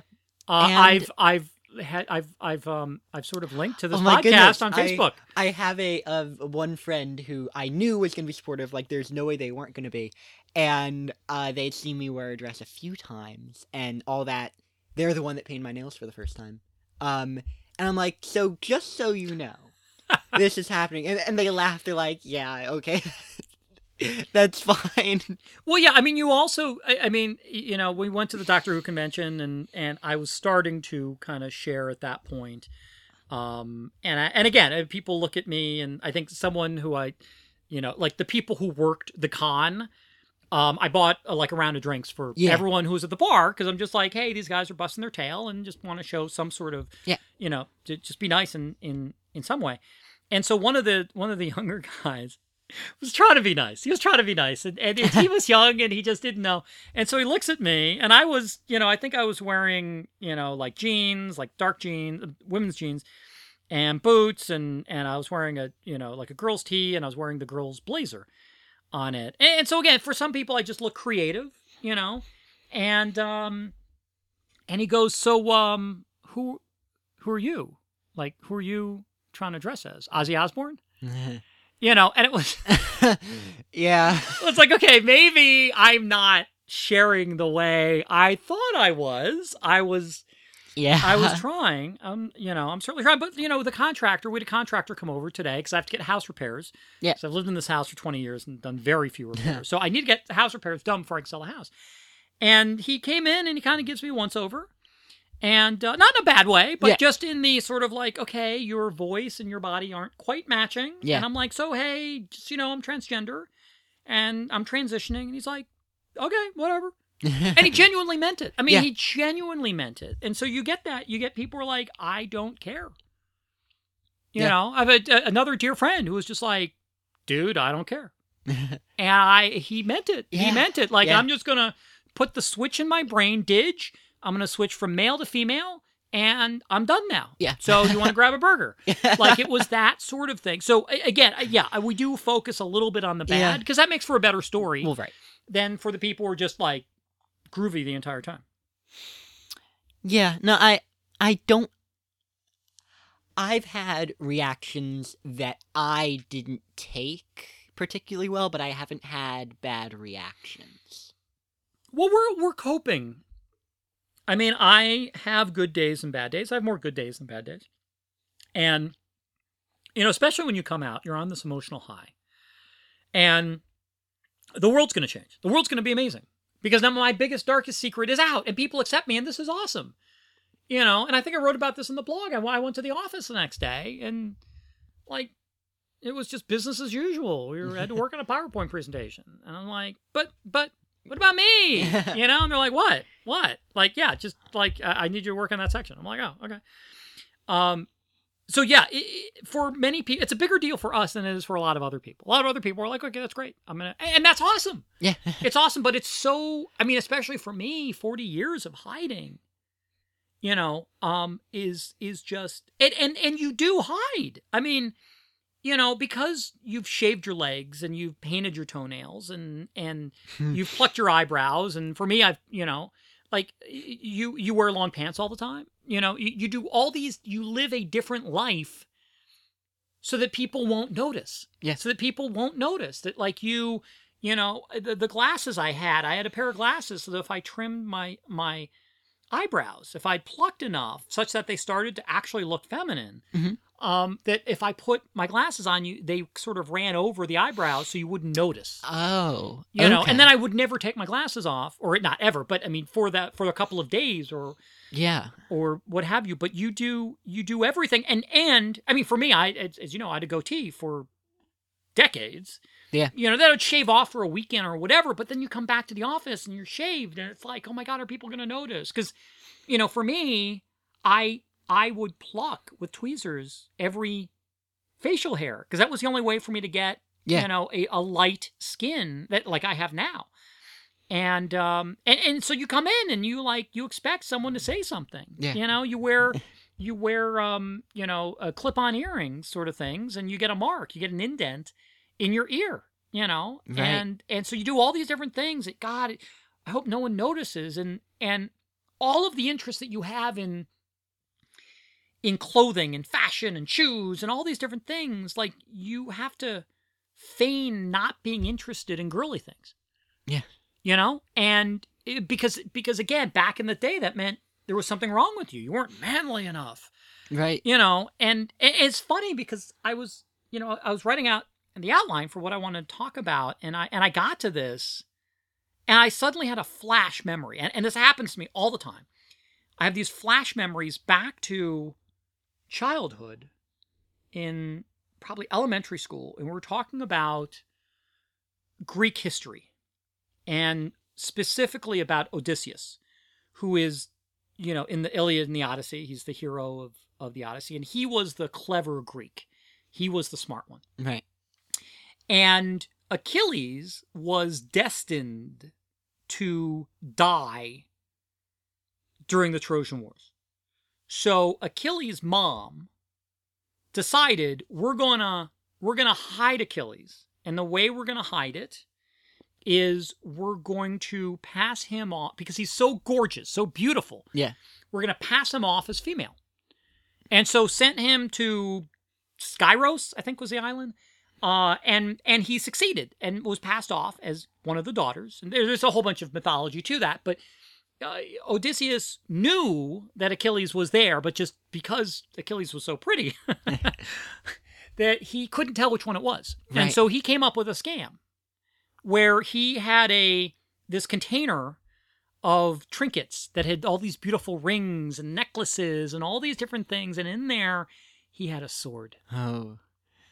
And so he's passing this around. I think he was dressed as like an old beggar or like, old salesperson sort of thing. And, oh, hey. And, that's my impersonation of Odysseus, in case you're curious. And so he comes up and goes to each girl, and Achilles just keeps looking at the sword and finally touches it and finally grabs it. And that is how Odysseus knows, and so it may have even been that story that sort of reinforced that you couldn't, and that when you looked at women, you were looking at them because they were, because you were a guy, not because you're like, oh my God, I love that skirt. Right. Like, oh my God, those heels are awesome. And so it was this, your biggest fear was being found out. Which is why I had to confront that fear head on, and I had to come out. I'd come out to people. And it's why, I guess, I want to talk about Impossible Day. This is a phrase that came up, and it's a variation on Impossible Girl for those of you who are Doctor Who fans. For those of you who aren't, Impossible Girl, Stephen Moffat, invited guest. Yep, that's DIG at typemonkeys.com. Has come up with The Girl Who Waited and Possible Girl, Souffle Girl, all these different things, a lot of which speak to me on a very personal level. Not Souffle Girl, not interested in souffles. But Impossible Girl is Clara, and through a series of plots and a series of episodes, she is someone who shouldn't exist. She is someone who shouldn't be alive. This person cannot, according to the laws of time and space, cannot exist. Yeah. And he dubs her Impossible Girl. And there's a season where he is trying to figure out how is it that she exists. And so I have a t-shirt, which I'm not wearing today, which is Impossible Girl, because I feel like Impossible Girl, that I've come out, that I've done all these things is impossible. This was never going to happen, ever, ever, ever. Right. And so I had what I have dubbed Impossible Day, which is Dante and I went to our local mall, and we went shopping for girl stuff, for women's clothing, and we got our ears pierced together. Yeah. And it was so joyous because I got to shop. Number one, I got to shop openly as female. Yeah. And I got to, okay, for guys out there, women's clothing don't have a lot of pockets. It looks like they have pockets. I know you're going to stare and go, hey, look, there's a pocket. Yeah. Those pockets are not made for holding stuff. Not like guy clothes. Yeah. So when I started to wear women's jeans and I started to wear women's tees, and I just got to a point where suddenly I'm like, I don't have that many pockets. And if I didn't wear a hoodie, I couldn't figure out where to put my wallet and my keys and my phone and blah, blah, blah, blah, blah. So it got to a point where I'm like, I now understand why women have purses. Like, I didn't want to get a purse. Right. That was like oh my God, I can't believe I could never possibly walk around with a purse. What would people think? The world would end. And so I decided, okay, screw it. Like, I don't want to lose. I've lost my phone, and I like so many things I placed because I just, I'm holding them in my hand. So I went, and we went to Lord & Taylor's, and I got a Calvin Klein little black purse, the smallest bag I could find that was cute, that I liked. And now, of course, I understand how purses work, and it's like I cannot fit enough stuff. I'm like, well, I want to put my hand lotion in there. Well, what about my makeup? What about this? Yeah. You know, and but we shopped together and we looked at stuff and it was awesome. Yeah. But I mean, even then, the woman working that department left. Yeah. And like, I just, because like when you look at stuff, the salesperson comes over and goes, may I help you? Yeah. Like, would you like to throw money at me? Would you like to ring, And there was a discomfort. And I don't know if I was the cause of it. I don't know if I was uncomfortable. I don't know. But I had a great time. because we were laughing and we were picking up different bags and we were joking around. And I never, ever, ever believed that, number one, I would go shopping for like girl stuff as me. And that I could ever go with somebody else. And that it was my family. That it was you joyfully wanting to share this moment with me. It was a day that would never exist. I mean, it was an impossible day. Yeah. And I had such a fantastic time getting our ears pierced, buying a purse, getting leg warmers. You were the one who was like, hey, check this out. And I was like, oh my God, I got to get these. And so just walking around, these stores that had shoes and all this different stuff. And look, I talk about the people who aren't cool. Yeah. But there are people who are, and there are people looking and they give you a warm smile and they're like, hey, good for you. Yeah. And that was a couple of the shoe stores. And, we went to another shoe store where the abuelitas there just started smirking and pointing. And I just, at that. And then the guy, remember the guy who we walked all the way to the end of the mall, we turned around and came back. Oh, yeah. And there was a guy who walked out of his store and he was staring at me. Maybe both of us, I don't know. Yeah. But staring at me. And I turned around and I looked at him from a distance. And I'm like, okay, are you staring at me? Like, is there someone else you're staring at? And he, like, he wouldn't avert his eyes or anything. And, like, he stared at me for, like, 10 minutes.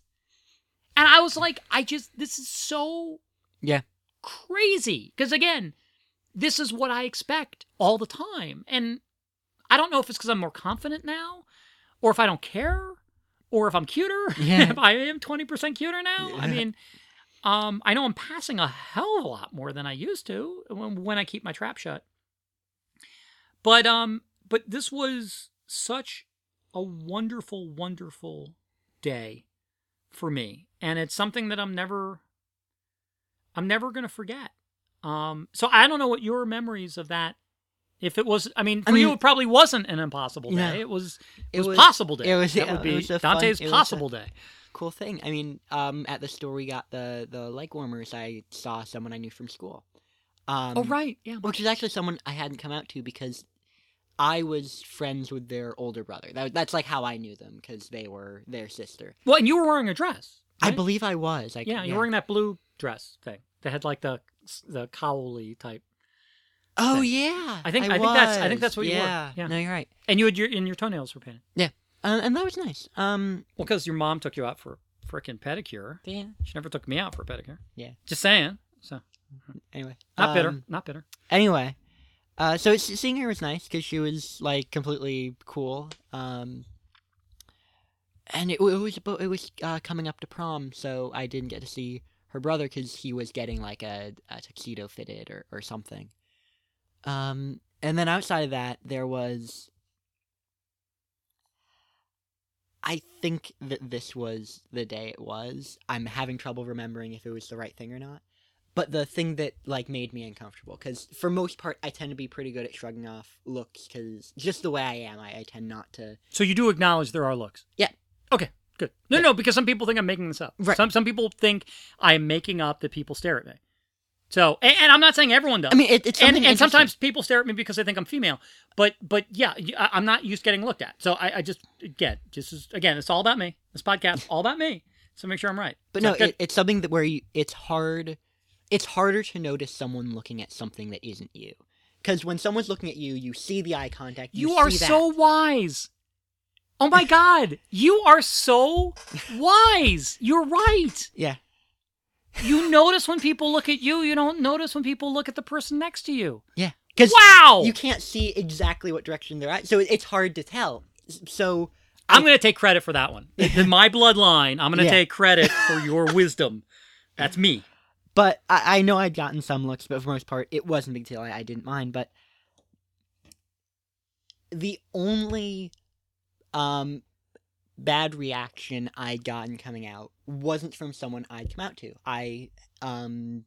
My girlfriend had told her parents, and she kind of explained how the reaction went. And for the most part, I'm like, yeah, fine, whatever, I don't care. But whenever I went to her house or we would pick her up or whatever, I was always uncomfortable because I knew how they felt, and it wasn't at all groovy. And in, I think, a shoe store in my corner eye, I saw someone that looked like her mom. And it wasn't. Absolutely wasn't. And they weren't even looking at me. I just saw them. Yep. No, that spasm of fear. Yeah. That spasm of panic. Yeah. Yeah. So that was hard.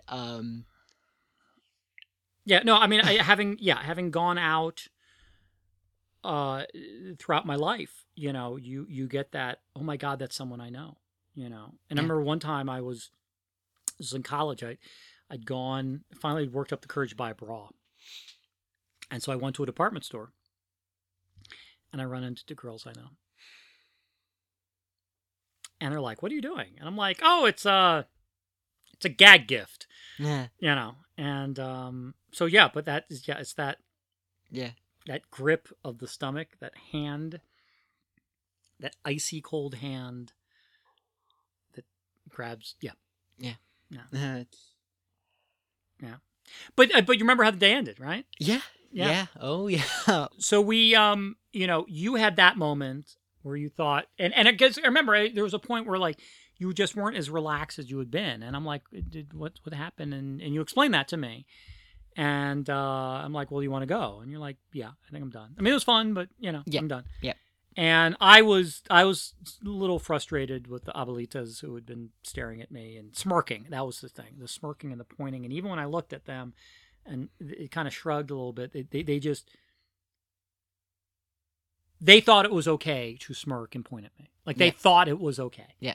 And that has taken me a long time to get over. Like I'm a lot better now.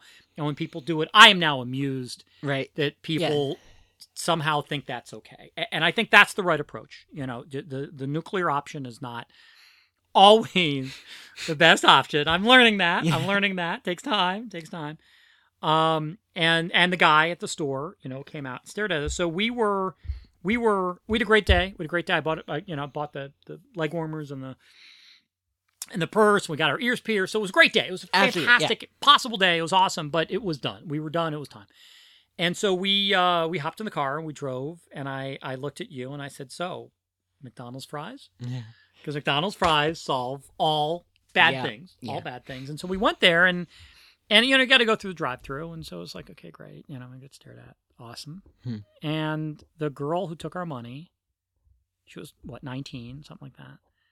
And she took the money and she looked at us, and then, she's giving us the change back. I'm like, okay, let's see what she says.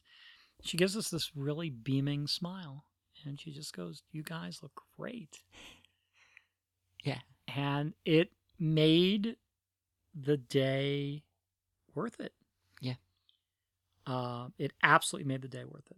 So, let me close with a quote from a manga series called Naruto that you and your brother got me into. And in fact, I have read the entire series. And we haven't. Twice. 70 graphic novels. Yeah. Brilliant series. And it's about a kid. It's a ninja village. There's, yada, yada, yada. But it's about this kid who everybody hates. Everyone despises, and he has no idea why. There's just this contempt for him as a human being.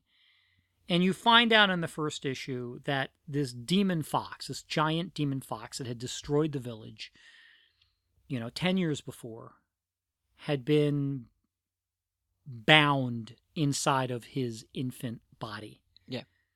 And that instead of him being viewed as a hero, he was viewed as the Demon Fox Kid.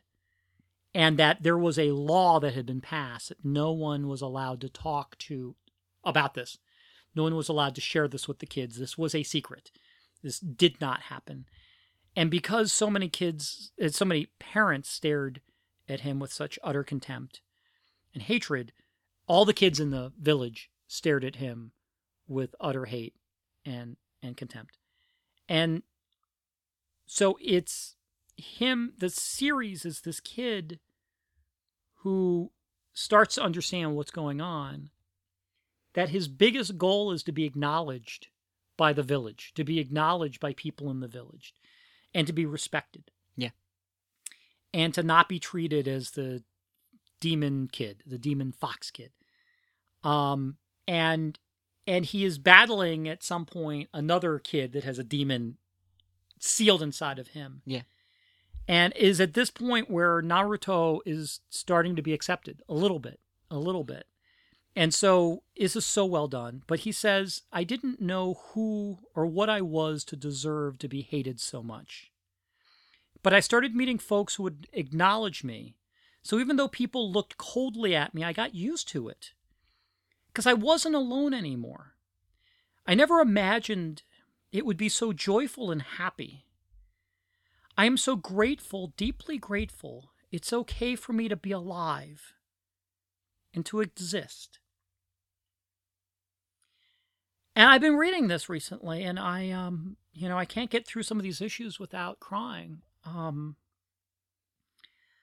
So, in line with all of these emails I got of people saying, hey, I need to be accepting, and sharing why I hid, and sharing even today how some people respond, I am so deeply grateful to you, Dante, and to so many people who have stood by me and who email me and they text me and they stay connected with me.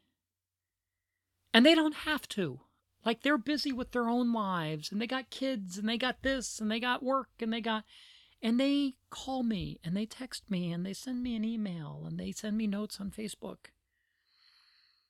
And when I thank them, they're like, oh, of course, And what I don't think they truly fathom is they have acknowledged who I really am.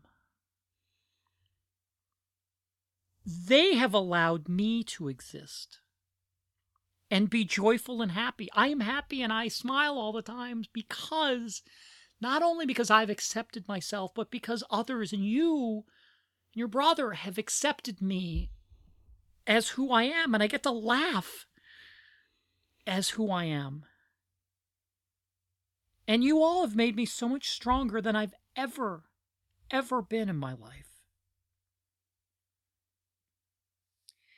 Because who I really am isn't alone anymore.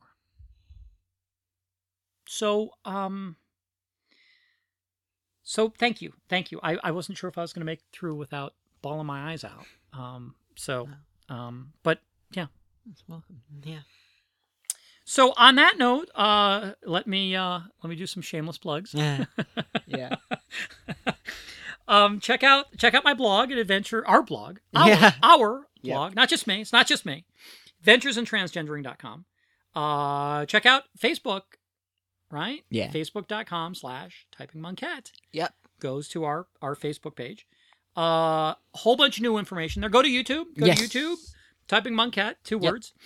And, and again, please continue to send us notes. We love hearing from you. It is so sustaining. So drop us a note, digittypingmonkeys.com.